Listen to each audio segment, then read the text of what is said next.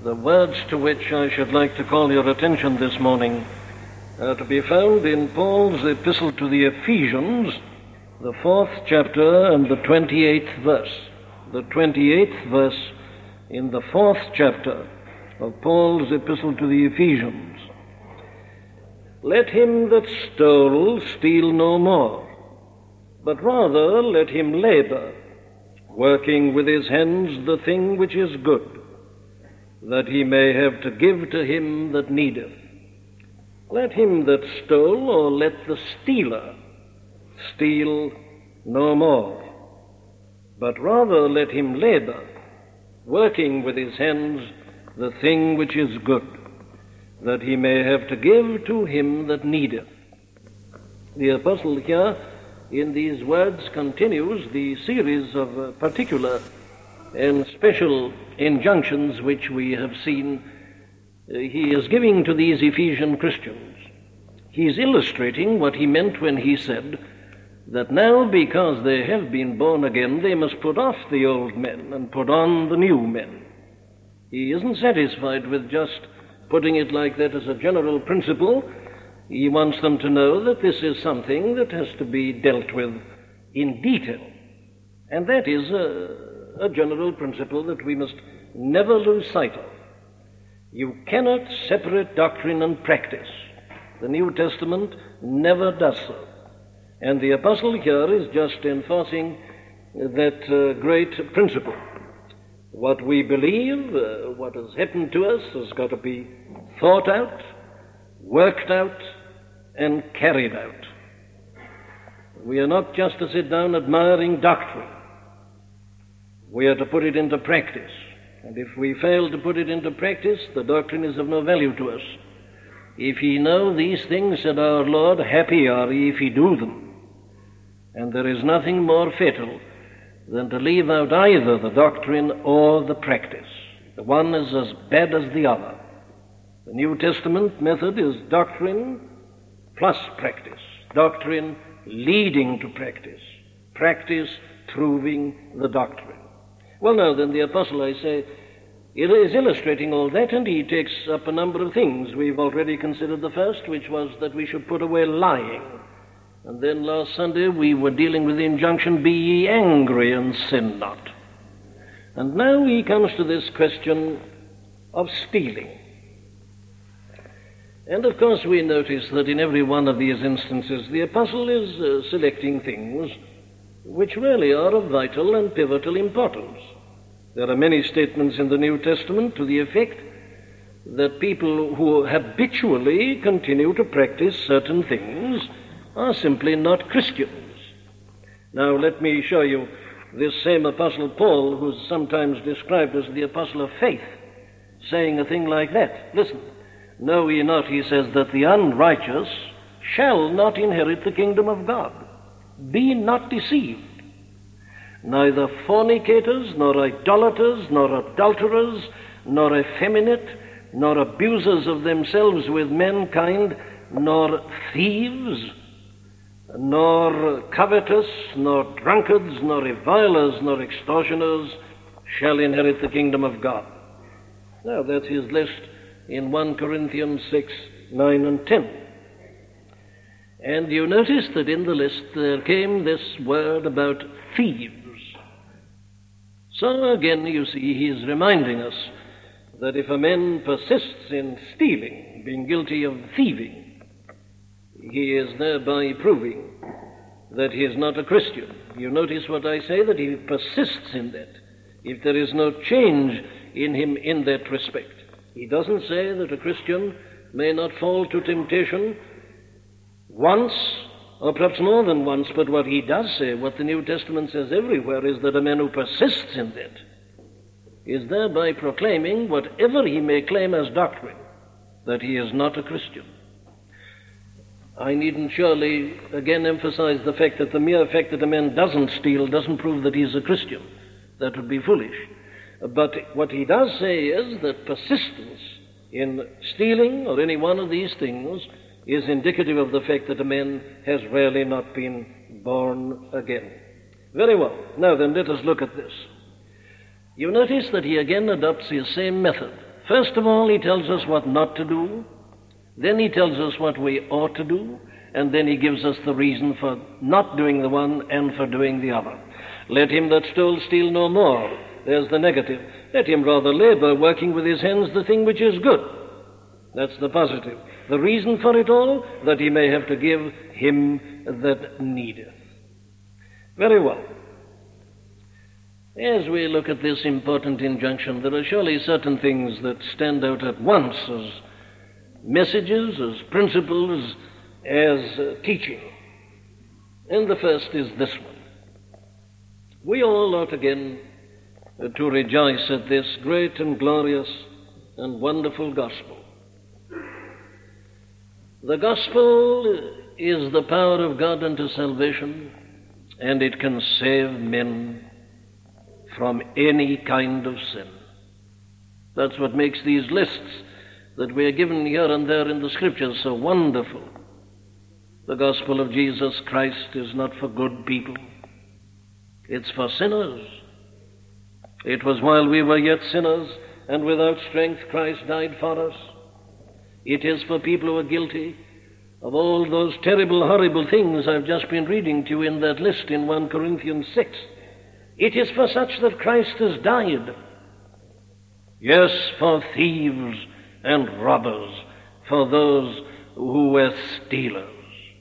That is, I say, the central glory of the gospel, that there is nothing beyond its power, nothing beyond its scope. There is no man who is hopeless when he is face to face with the gospel. There is no particular sin that excludes a man in that way. This gospel, I say, is a power. And in going through these different items that the apostle gives us here, we ought to be reminded of that from Sunday to Sunday. That given this power entering into a man's life, whatever it was that held him captive, he can be set free. There's our first proposition, and it's one, I say, in which we should rejoice. But then I come to a second one, which is sometimes misunderstood, but which is clearly of very central importance. The gospel, I say, saves from all kinds of sins, yes.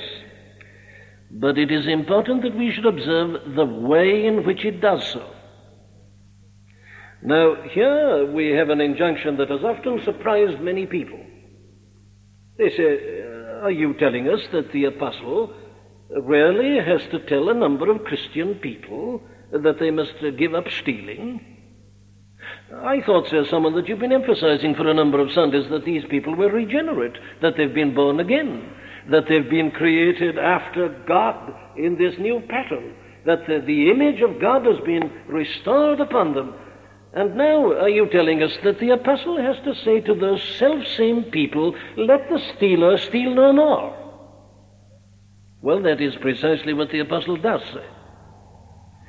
And it is something at which we should not be surprised. If we are surprised, it is undoubtedly due to the fact that we are wrong in our view of the doctrine of regeneration, the new birth, and as to what that means. And I believe there is a good deal of misunderstanding about this. Take, for instance, that great statement in 2 Corinthians 5:17.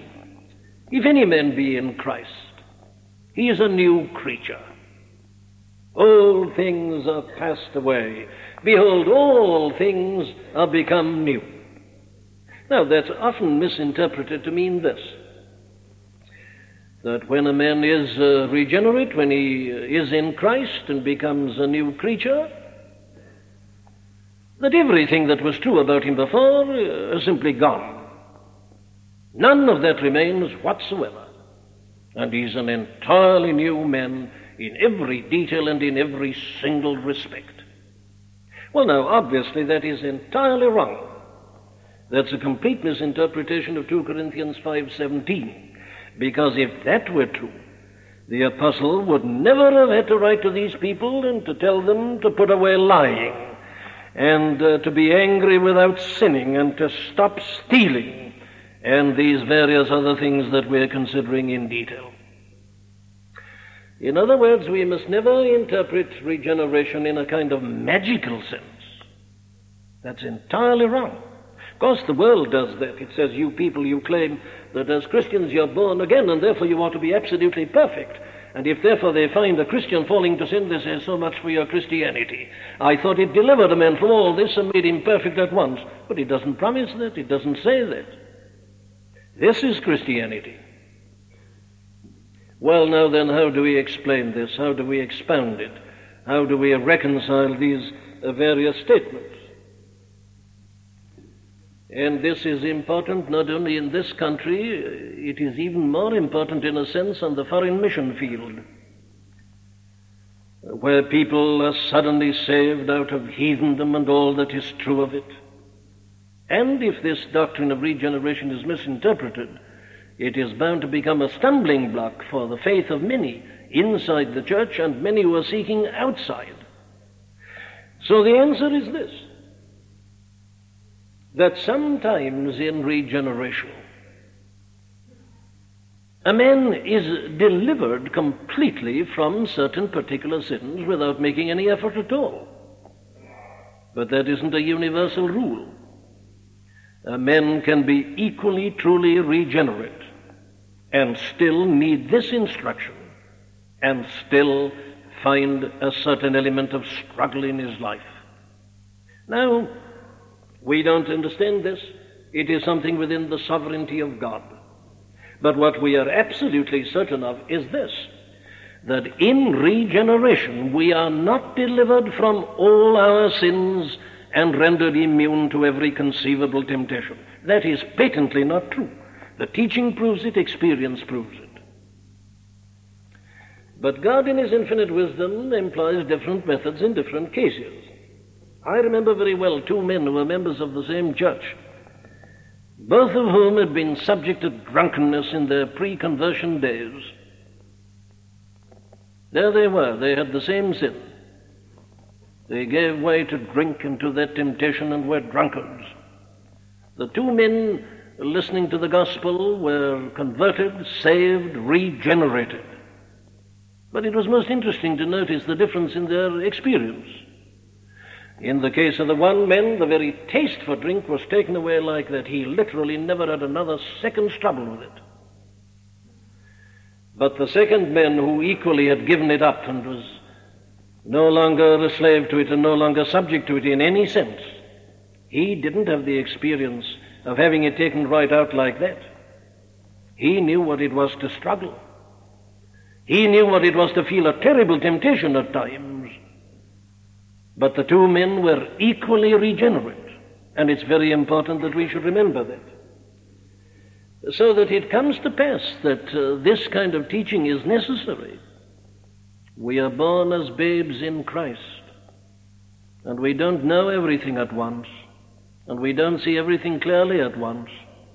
We need instruction, we need to be taught. That's what these letters were written for. And we have to grow in grace and in the knowledge of the Lord Jesus Christ. It's a most interesting and fascinating thing, this. We all must know something about it in experience. How at first, though as it were we'd seen everything in a new way, we hadn't seen particular things in the new way. We really had undergone this mighty transformation, and yet it hadn't occurred to us that certain things would have to be dealt with. We had to be taught about that. We may have gradually realized it. And unless you and I are becoming more sensitive in this respect from year to year, it means we're not growing and there's something wrong with us. At first one sees the big central things, then one has to learn about these other things. Now that was the position of these people in Ephesus. There was nothing that was more characteristic of heathendom than this stealing. It is always, as I'm going to show you, one of the leading characteristics of a godless and irreligious society. And there it was. They'd been steeped in it, they'd been brought up in it. And it had become such a matter of habit and of custom and of practice that at first they didn't realize that there was anything wrong, and they needed to be enlightened and instructed in the way that the apostle is here instructing them. Now I say that this is as true today as it was then. The babe in Christ doesn't see everything. He needs and he is given particular and detailed instruction. Occasionally, as I say, the thing is taken right away like that. But very often, indeed I would say generally, it isn't. But the man is given the new attitude, the new outlook, and all the rest of it. And so he is enabled to overcome it. And of course, being born again, there is this new principle in him. And the Holy Spirit is in him. He's got a new power in him, so that with the instruction and the power, he is enabled to deal with it. Now that is the New Testament method of sanctification. Very well, let me go on to the third principle, which is this. Why must stealing be forsaken? Why does the apostle say, let the stealer steal no more? Now, this is a very important subject, I think you'll all agree, and as a very urgent practical reference, alas. The newspapers are telling us about this appalling increase in petty theft and robbery and pilfering and all the rest. It's becoming increasingly an urgent problem in a sociological sense in this country. So let's look at it. What does stealing mean? Well, obviously the apostle was thinking primarily of actual laying hold of something that doesn't belong to you with your hands. He puts an emphasis upon the hands. That was the commonest form of stealing then, as it is still one of the commonest forms of stealing. But it doesn't stop at that. Stealing doesn't always apply to things in the material realm. Stealing really means taking possession of and using as your own something that does not belong to you. Appropriating something that isn't yours to serve your own ends and your own gratification. So you see, it applies to many things besides actual material things. We can steal money. Yes, but we can steal time also. We can steal, indeed, almost anything. We can steal thoughts. We can steal ideas. Plagiarism. That is what plagiarism is, isn't it? That you take another man's ideas and give them out as your own. You may write an article, but it's what you've got from somebody else and you don't acknowledge it. You may preach another man's sermon, and that's theft, that's robbery, that's stealing. You give it out as your ideas, but they're not your ideas. Now that's stealing. To take possession of anything that belongs to another and that isn't really yours, and to possess it and to regard it as yours and to give the impression that it is yours is stealing. Now, I'm very concerned about this because, let's be frank together this morning, these things are very important. I sometimes am given a real shock in this way. I receive a letter from the secretary of a Christian union. A Christian union, perhaps, if you like, in a business firm, or in the civil service, or in any such organization, a bank or something like that. And to my utter amazement and astonishment, the invitation to me to speak at the meeting of the Christians belonging to the Christian Union in that firm or business is written on the official notepaper of the bank or the civil service or the firm. Now, I call that stealing. That is definitely stealing. Christian people have no right to use official notepaper to serve their own personal, private ends and objects, even though it may be a Christian union. Or take this question of time, which I've indicated. Now let me give you another illustration of stealing. Lest we may think the apostle was just writing to a handful of pagans, and that we, never having been pagans in this sense, don't need this exhortation. Take this question of time. I've often put it like this, that if you or I happen to be paid by a firm to do a given piece of work, for me to spend a part of that time in trying to evangelize a fellow worker is stealing. I have no right to use my employer's time even to evangelize another soul. that is stealing. It isn't my time. I am paid money to use that time in doing what that firm has told me to do. And though it may be a very good object, and though it may be the best of all, to tell another soul about Christ and salvation, I have no right to do it in the time that does not belong to me, but is my employer's time. So you see the exhortation to stop stealing has a very wide and a very practical relevance. And therefore we must be careful to take it in this large way. Anything that belongs to another or to the state must not be appropriated by us and used for our own personal ends and objects, howsoever exalted they may be. But then remember that in stealing, this is also included. Stealing also includes a failure to pay to another that which is his due, to keep back from another that which is his due. Whether you keep it back from the state in the form of customs or income tax or whatever else it is stealing. If it belongs by law and by right to another, you and I, if we withhold it, are guilty of stealing. So that you see, not to give that which we should give is stealing, as well as actually appropriating that which does not belong to us. Well, now then, this is the exhortation, let the stealer steal no more. And let's look at it together. Let's analyze this horrible thing. There is nothing perhaps that shows what a despicable thing sin is and what a degrading thing it is, more than stealing. And the way to overcome sin, according to the New Testament, is to see it for what it is, and to despise it and to hate it, and to say that's impossible for a man who is a Christian. Well, let's analyze it. What does it show us?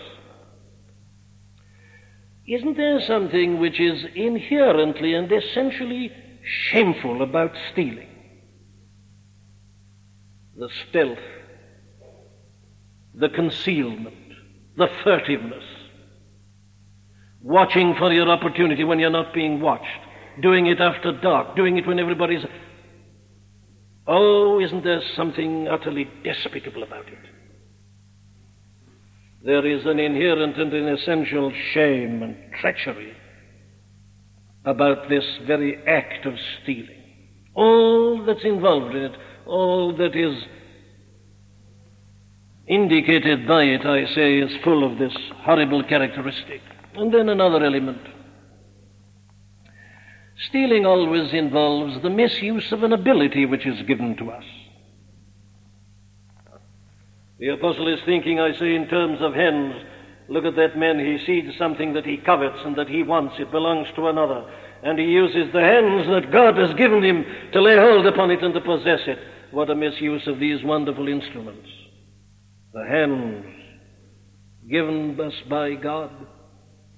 Amazing instruments. I've often said that the mere ability to do that is a thing that amazes me and astounds me. What wonderful instruments our hands are, and yet look the use to which the thief puts them. But it doesn't apply only to one's hands, it applies in all these other respects that I've been outlining. Look at the way in which thieves misuse the power of thought, the power of reason, the power of logic, the power to foretell and to plan. Look at the sheer ingenuity, the mastery from the standpoint of a brain that goes into a lot of illicit trade and business and all that is involved in this great comprehensive term, thieving. The way people, the cuteness, the ability they display in evading and avoiding and in getting hold of. What a prostitution of some of the mightiest, noblest gifts that God has given to man.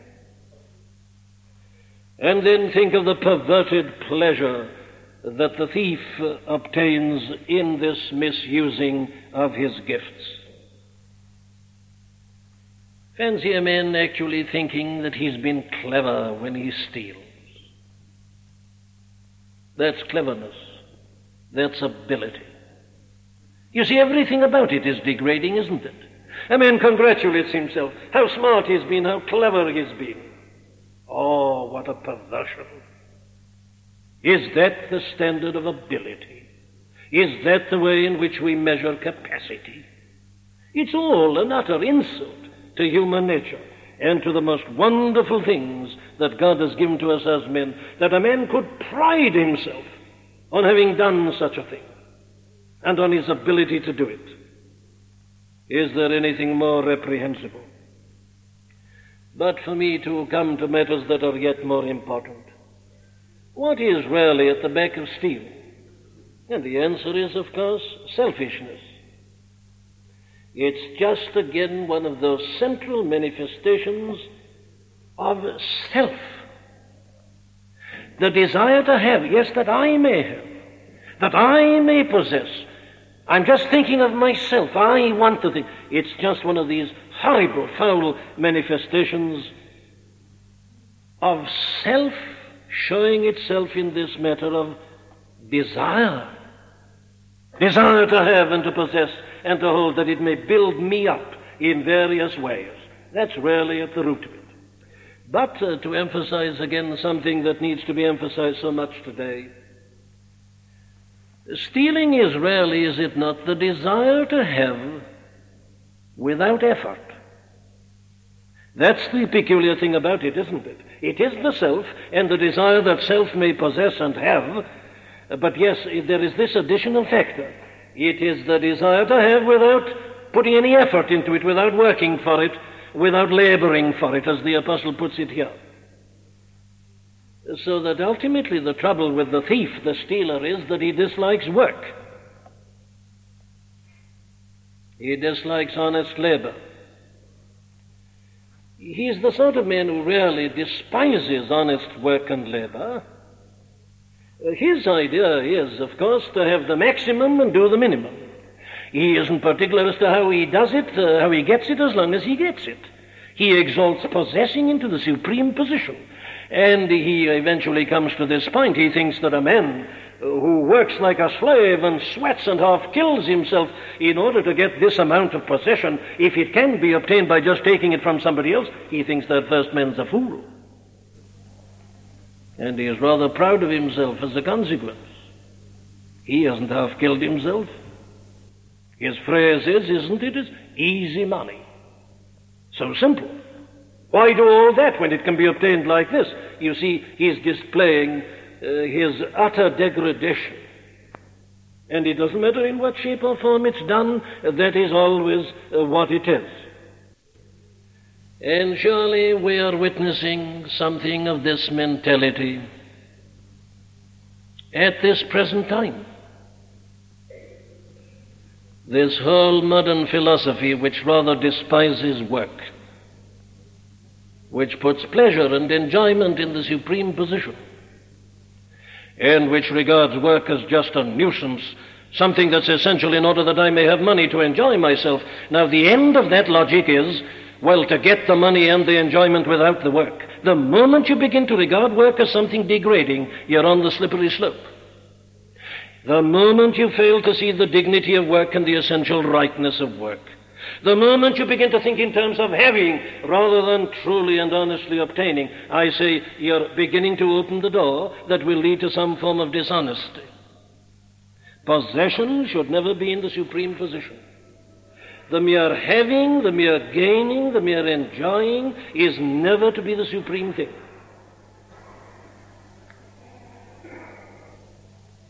A society, a country, a world which begins to despise labor and effort is proclaiming that it is godless. Any failure, I say, to realize the dignity of work proclaims the same thing. The whole notion of obtaining the maximum and giving or doing the minimum is utterly irreligious. It is profoundly unchristian. And without my going any further this morning, I think you'll all agree that it is something that is afflicting every stratum of society in this country today. This is not a political question. This is a spiritual question. There are drones and parasites in every class of society. And I care not what class it is. Any man who thinks simply in terms of what he may have, that he may enjoy it with the minimum of effort, is a drone, is a parasite. He's a denier of the very essence of the Christian teaching. Very well. It's a spiritual problem and not a political one. The next thing that this proclaims to us is that the outlook of this person is this, that he has a feeling that he has a right to anything that he likes or desires. Obviously, that must be his thinking. There is that thing. He doesn't stop to ask if it's his or not, or somebody else's. All he says is, "No, I like that. I wish I had that. And I'd be very happy if I did have it. I could do wonderful things with it. Therefore, I take it." That's the reasoning. That's the mentality. In other words, it brings me to my next point, which is that it shows a complete and entire lack of respect for others and their possessions. And that is the most horrible thing of all, perhaps, about thieving and robbery. It's a lack of respect for the other. I'm only thinking of myself and what's good for me and what I want and what I can enjoy. If I began to think of the same thing about the other men, I'd never take that thing of his, because I'd say, well, he likes it also and he wants it, but I exclude him. I annihilate his personality. I violate his personality. I alone matter. Nobody else counts. That's the philosophy at the back of it. And you see why the apostle was pressing it so much upon these Ephesians. That kind of outlook makes fellowship impossible. And he's writing to members of churches. He's just been telling them that they're all together members of the body of Christ, and that the body is one. But how can there be unity and fellowship if each man is appropriating the possession of another, and each man is out for himself? The hand says, "I'm not interested in feet. I take everything I can from it." That's chaos. That's monstrosity. There is no fellowship possible where there isn't trust. Therefore, says the apostle, let the stealer steal no more. You see, all this is lawlessness. It's anarchy. It's every man out for himself, and nobody thinking about anybody at all but himself. That is why the apostle says, let him that stole steal no more. Very well, there it is on the negative. Let's look at the positive. How should the Christian then regard and deal with this whole problem and temptation to steal? Again, I have to point out that the apostle doesn't just say, pray about it. Ask God to take it out of your life. He doesn't say that. But you know the teaching which says that that's how you deal with every sin. Pray about it. Ask God to take it out of your life, and He'll do it for you. Don't you do anything. Let Him do it all. He'll do it all. Just look to Him. He'll take it out of your life if you ask Him. The apostle doesn't say that. You don't just pray and then wait to be delivered. No. It's a positive injunction. Stop doing it, says Paul. Let him that stole steal no more. Stop doing it. How do you do that? Well, you realize all I've been trying to say about it. You analyze the thing. You pull it up and look at it and say, is this it? Am I guilty of that? It's impossible. You do all that, but then you don't stop at that. You then make your positive approach to it. And what is the positive approach? Well, says the apostle, you've got to look at this thing in an entirely new manner. I must stop stealing. Very well, but he doesn't just leave me in the negative. He says, no, not only that, rather, here it is, let him labor, working with his hands the thing which is good. Oh, this is a great word, this. Rather let him labor, he says. Labor, working. Now, the word labor is a very strong word. It means this. It means working to the point of fatigue. That's his word. Not just working. No, you must labor, he says. And here again I want to emphasize this great Christian principle of the dignity of work, the dignity of toil and labor, the dignity of producing something. Do you know, my friends, it's only Christianity that teaches a thing like this. Did you notice how Paul, in saying his farewell to the elders of the church at Ephesus, it's most interesting. You see, he'd actually said all this when he was saying farewell to the elders of this church at Ephesus. Remember his words. He says, "Yea, you yourselves know that these hands have ministered unto my necessities and to them that were with me. I have showed you all things, how that so laboring ye ought to support the weak, and to remember the words of the Lord Jesus, how he said, it is more blessed to give than to receive." You see, he had been giving them an example and a pattern of all this. Christianity has always stood for the dignity of work, for the dignity of labor. I can prove this to you historically. Heathendom is always characterized by slackness and indolence and laziness. And godlessness is. As this country becomes more and more godless and irreligious, it becomes more and more lazy.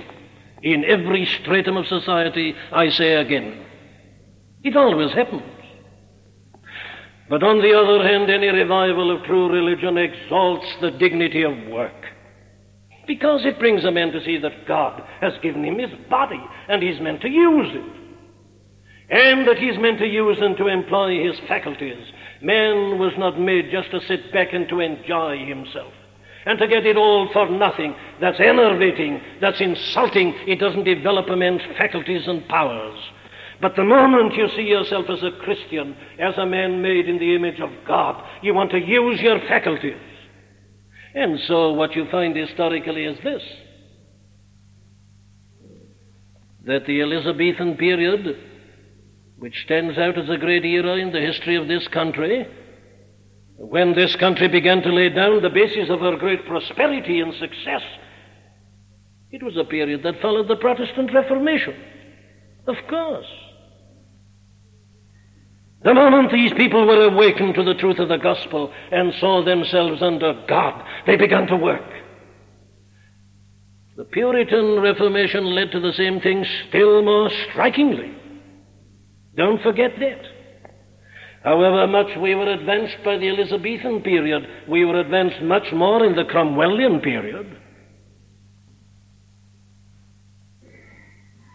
And what made that period really great was again the self-same thing, this dignity of work.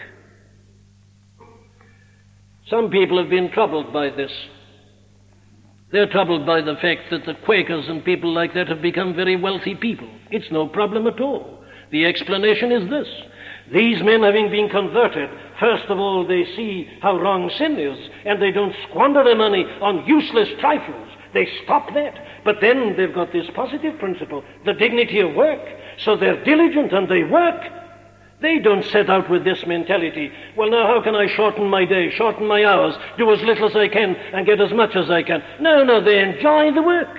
They're creating something, they're making something, they're doing something, they're laboring. And of course it's quite inevitable, they're bound to make money, they're bound to become wealthy. If you work hard and don't squander your money, you're bound to accumulate wealth. You can't avoid it, you can't evade it. And that is the real explanation of this position. Well, now then, the apostle tells us to work and to labor with our hands. And it may be, my friends, that you and I, as Christians in a generation such as this,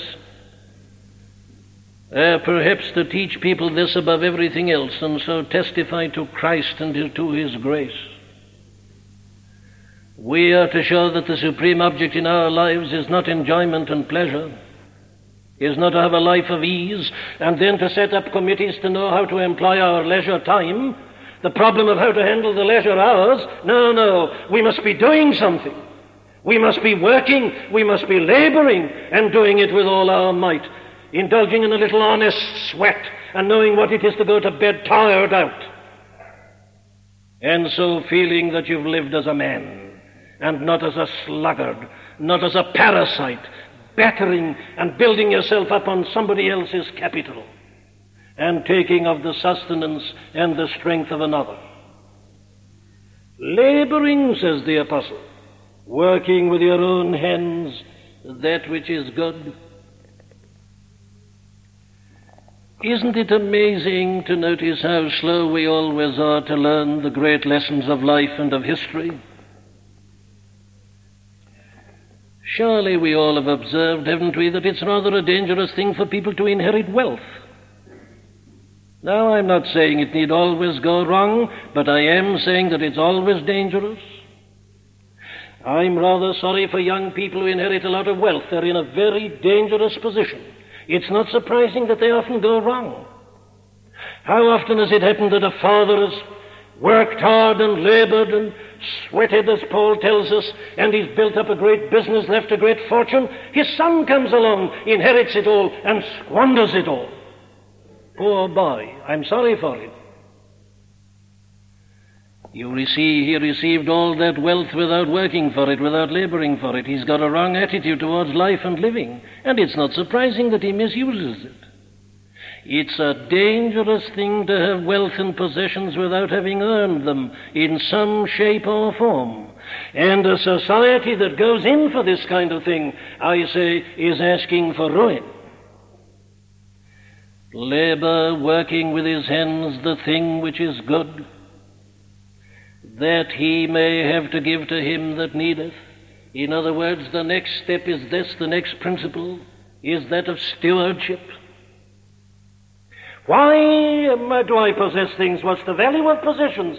Oh, not like the stealer, the thief looks at it. Not merely for myself and what I may get out of it. No, I'm a steward. I just hold these things. They're not really mine. They're not an end and an object in themselves. They were never designed for personal gratification only. I just hold them for the giver, because God is the giver of every good and every perfect gift. And I am appointed by him to be the guardian, the custodian, the steward. They're not mine. I simply have them for the time being.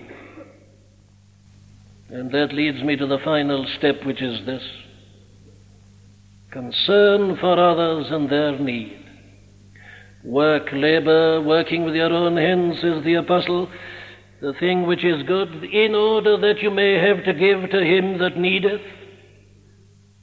Work because work's a good thing. If you make money at it, well, then hold it as a custodian and give to those who are in need in any shape or form, or any good that you can do. It is more blessed to give than to receive, says the Lord Jesus Christ. That's one of his sayings that is not recorded in the Gospels. But the apostle had heard it, he'd been told it. He says, do you remember how the Lord Jesus said that it is more blessed to give than to receive? Well, be like that, says Paul. And indeed, for me to close, that is really what he's saying in this exhortation. He is simply telling us to be like the Lord Jesus Christ. What was he like? Well, listen. The apostle tells us in writing to the Philippians in chapter 2, look not every man on his own things, but every man also on the things of others.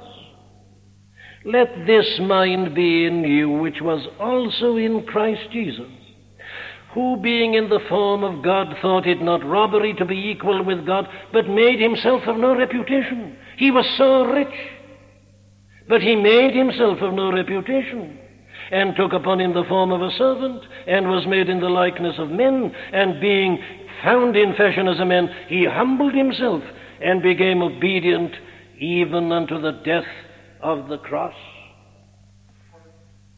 That's it, says the apostle. Ye know the grace of the Lord Jesus Christ, how that though he was rich, for our sakes he became poor. He not only didn't steal that which didn't belong to him, he didn't even hold on to that which was his, the richness of Christ. the everlasting, how he was so rich, yet for our sakes he became poor. And he lived in this world in this way. He hadn't a house of his own, he hadn't a home of his own. The Son of Man, he says, hath not whereon to lay his head. We read that every man went into his own home, his own house. Jesus went to the Mount of Olivet. Ye know the grace of the Lord Jesus Christ, who, though he was so rich, yet for our sakes he became poor. What a different realm that is from the realm of stealing. Yes, but that's the difference between Christianity and paganism. Paganism, godlessness, irreligion, is every man out for himself, every man trying to get as much as he can for nothing that he may enjoy it. Christianity, consideration of others, self-denial, self-abnegation, self-abasement, seeing the needs of others and giving. Let this mind be in you, which was also in Christ Jesus. You see, moral teaching simply stops at saying, don't steal. Don't steal, don't touch it. That's morality, but it stops there. And oh, what a poor thing morality is. This is Christianity. Labor, working with your own hands that which is good, that you may have to give to others. Let this mind be in you, which was also in Christ Jesus. Giving, others, seeing need, sacrificing. It's the exact antithesis. Very well then, because we are new men, let us put off the old men. Let us put on the new men. Let us walk in the footsteps of our blessed Lord and Master, who said, it is more blessed to give than to receive. Amen. We do hope that you've been helped by the preaching of Dr. Martyn Lloyd-Jones. All of the sermons contained within the MLJ Trust audio library are now available for free download. You may share the sermons or broadcast them. However, because of international copyright, please be advised that we are asking first that these sermons never be offered for sale by a third party. And second, that these sermons will not be edited in any way for length or to use as audio clips. You can find our contact information on our website at mljtrust.org. That's mljtrust.org.